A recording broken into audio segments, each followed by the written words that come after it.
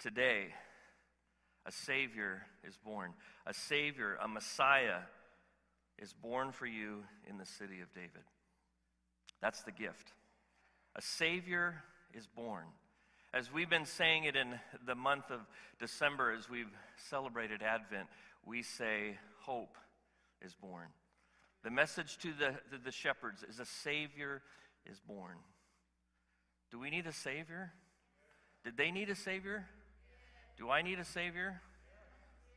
Yeah, I do. Nothing has changed. And on all the years that have passed on this planet, the truth is the same. We need a Savior. And God announced to those shepherds that a Savior was born. The Messiah, the Lord, had finally come, as God foretold would happen. And now hope is born. In Matthew chapter 2, verse 1, we read, after he was born, after Jesus was born in Bethlehem of Judea, in the days of King Herod, wise men, magi, came from the east, and they arrived unexpectedly in Jerusalem. They arrived unannounced. Nobody expected this to happen, least of all King Herod. They arrived unexpectedly in Jerusalem, and here's what they said. Here is the question they asked. Where is he? Where is this one that has been born? Where is he who has been born, King of the Jews? For we saw his star. We saw his star in the east, and we have come to worship him. When King Herod heard this, he was deeply disturbed. Literally, it means to stir you up and get you out of your chair. He was deeply disturbed. This question, there's a king that's been born of the Jews? Hold on. Herod thought to himself, I'm sure, I thought I was the king of the Jews. Herod's not a Jew, but he'd been given that role, that title by Rome. And he saw himself as the king of the Jews. And so he was deeply upset. He was stirred up when he hears this question. A king of the Jews has been born, and we're here to find him. It says all Jerusalem was also disturbed. Not all the people of Jerusalem. The people of Jerusalem didn't like Herod, but his court, his cabinet, his administration was deeply disturbed. That there was some threat to the authority of their boss, the king of Jerusalem, King Herod. And so Herod gets all the chief priests and the scribes together. He brings them to himself, and he asks them, where is the Messiah going to be born? Where would the Messiah be born? Remember, he's not a Jew. He doesn't know this stuff. He doesn't understand the Word of God, the Old Testament. We know as the Old Testament, the Hebrew Scriptures, the prophets. And so he asked them, where will this King of the Jews, the Messiah, be born? And they told him, in Bethlehem of Judea, because this is what was written by the prophet. The prophet Micah wrote those words, foretold the location. And here's what he said. You, Bethlehem, in the land of Judah, are by no means least among the leaders of Judah, because out of you will come a leader who will shepherd my people, the King of the Jews. Then Herod secretly summoned the wise men, and he asked them the exact time the star appeared. Hold on to that thought. Some of you know why he did that, others may not, but that's a very important question, and it's coming from a very dark place in Herod's heart. When exactly did the star appear? Tell me the date. When did it appear? And so then he sends them off to Bethlehem. He tells the wise men, he should be born in Bethlehem. And he says, go there, search carefully for the child, and when you find him, report back to me so that I can go and worship him. And after hearing this information from King Herod, they went on their way, and there it was, when they got ready to head out, there it was, the star that they had seen in the east. And it led them until it came and stopped above the place where the child was. When they saw the star, they were overjoyed beyond measure. And they entered the house. They saw the child with Mary. They didn't enter the what do you call it? The barn, right? This is not happening in right when Jesus is born. This is after he's born. Sometimes the songs and the Christmas cards kind of put them there, don't they? Or the nativity scene. right? It puts the shepherds and the animals, and then there's these 3 wise men standing there too. Do we know there were 3 wise men? No. Do we know how many gifts they brought? Yeah, there you go. But they're not in that scene. This is after he's been born. And so the star leads them to where he is in Bethlehem. They're in a home. They're in some kind of housing. We don't know exactly how long after, but they go to this house. They see the star, and it leads them to the house. And they go into the house, and they see the child. They see the King of the Jews. And he's there with his mother, Mary. And they fall to their knees, and they worship him. They fall to their knees and they worship him. I wish we were given a little bit about what they said, or what song they sang, or how they worshiped him. It might have been as simple as, here is the King of the Jews, the one that has been promised, the Messiah, the Savior of the world. It might have been that simple. But when they see this child and with his mother Mary, they fall to their knees, the Magi, and they worship him. And then they do what we do, Matt mentioned it earlier, what we do today in Christmas. And that is what? We give gifts. Why do we give gifts on Christmas? Yeah. Now, I'm not saying that he was born on December 25th, but he was born, and then the Magi came, and when they saw him, they worshiped him, and they didn't go, oh, what time what time does Walmart close today? You know, oh man, we need to. My wife can tell you stories, and I won't take away her stories, of traveling as a kid with her family, going to see relatives, and stopping on the way, stopping along Highway 99 to find something that's open so they could buy these well thought out gifts. Okay, we all laugh but how many? Okay, good. We've been guilty too, right? They didn't go, hey, we need to go find a Walmart and we need to get some gifts for the King of the Jews. Do you see that they came prepared? They came prepared, and their gifts are very, very specific. And they reveal, they confirm the identity of this child, who they believed the baby to be. See, a Savior was born for the world. Hope was born. These Magi left their country, and they traveled a long distance, and they put themselves at great risk because they had hope. They believed that hope would be found in this child, the King who was born. And so they brought gifts appropriate for the moment. We do the same thing, right? Not all gifts are created equal. Would you agree? Gift I got for my wife, and we don't do Christmas gifts, but I broke the rules. The gift that I got for her has a different, well, let's just be real, guys, a different cost than, and planning and thinking and what would. And with my grandkids, it's easy. I see I'm in a store, and I go, oh, they would love that. And boom, just, you buy it, right? Papa's got really good at that. Not all gifts are created equal. Then there's the gifts that we give because we think we have to, or is expected, or we anticipate someone else is going to give to us. We give bread to our courtyard. And a couple days ago, we did it yesterday and the day before. But a few days before that, one of the neighbors comes around, and they gave us cookies. And I was like, yeah, cookies, brownies. My wife's response, oh, they beat us to it, and now we, right? I mean, let's just be right. Not all gifts are created equal. These wise men, these Magi, they brought gifts specifically out of a heart full of hope to confirm who they believed this child really was. A Savior has been born. Hope has been born. Now, we could spend a lot of time talking about the Magi, and I wrote down some questions that I've been thinking about that maybe you have too. Who are they? Who are these wise men? We don't know there's 3. And why are they looking for a Jewish baby? Why do they care about a king for the Jews? And why are they following a star? Doesn't sound real Christian, does it? Real Bible-based.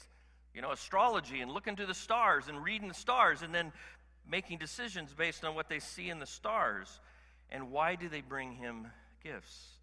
Well, the Magi are an interesting group of people, and they have a long history, and we don't have time this morning. You won't get to your gifts if I tell you everything that I discovered over preparing for this morning. But it's a really interesting history. It's a really interesting story. And one of the primary threads of who they are is woven in the Word of God. And we can go all the way back to Numbers chapter 27. Balaam. You remember Balaam?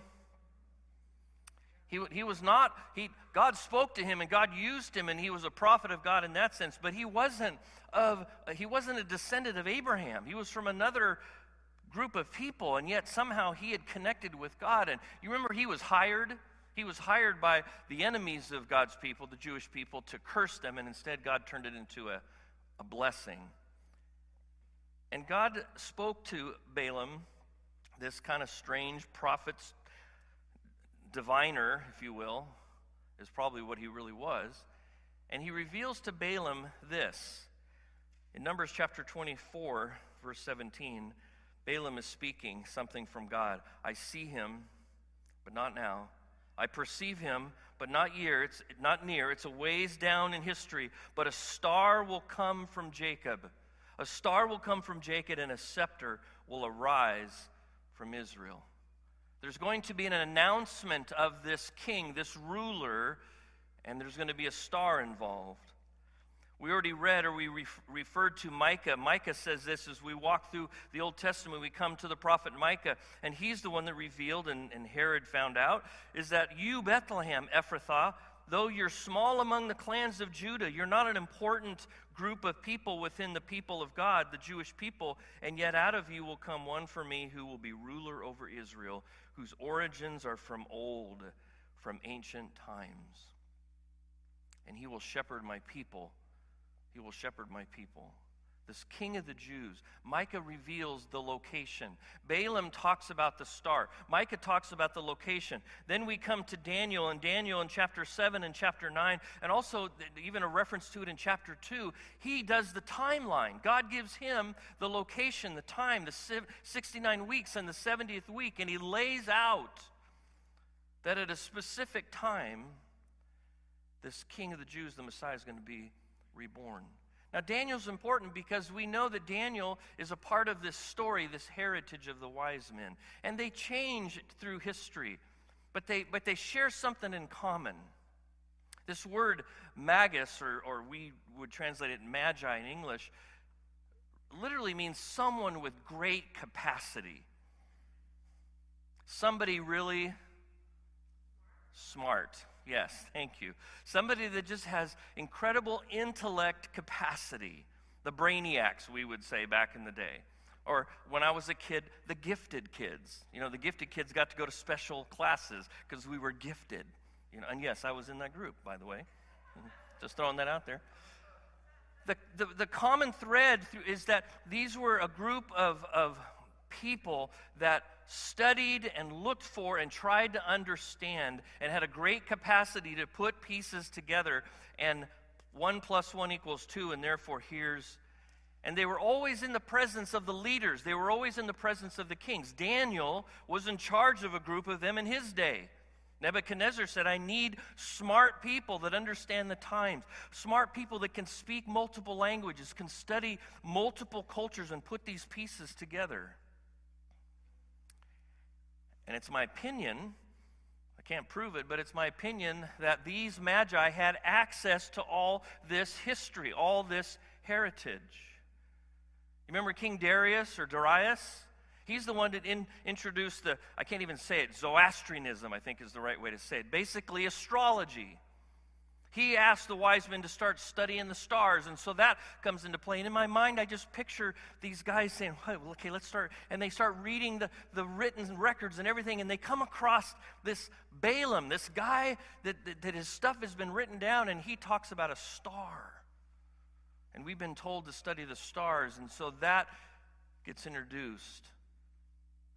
I said the common thread between them and everything that I study is that they're high capacity. The other common thread is that not all of them, but mixed in based on the writings we have, and both in Scripture and out of Scripture, there was at least a number of them at any given time that really wanted to know the truth.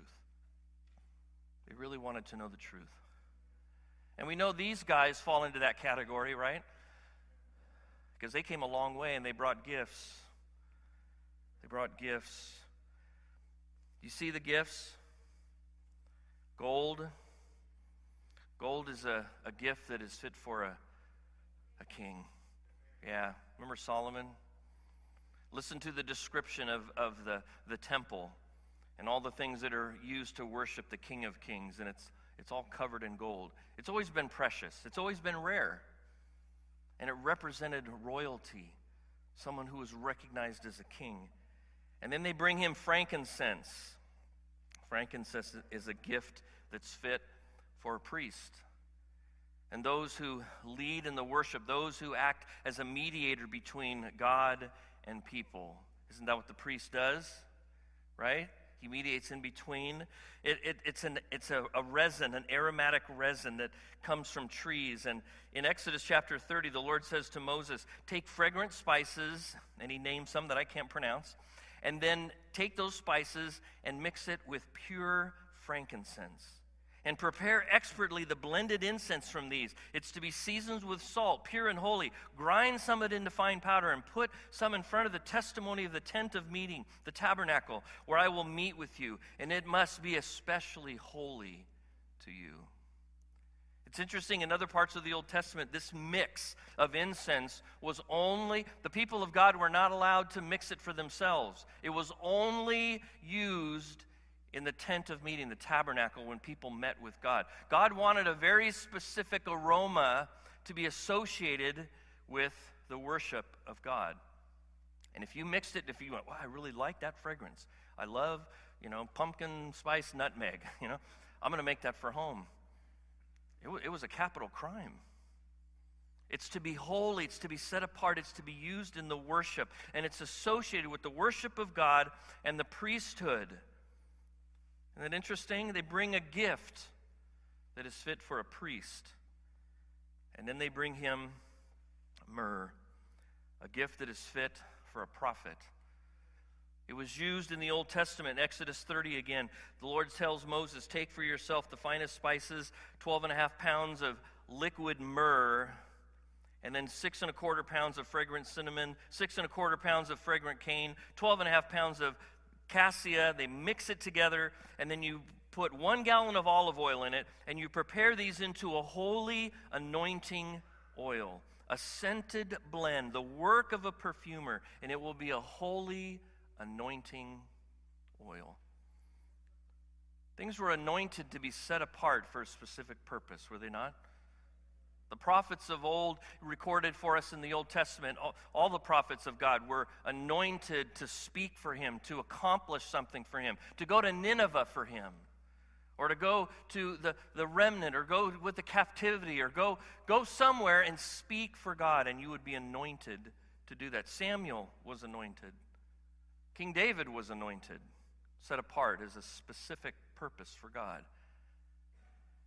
It was also used, without the oil part, that myrrh itself was also used in the embalming of bodies.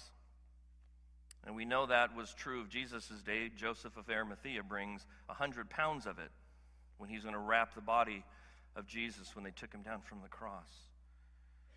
It's an interesting thought too, isn't it?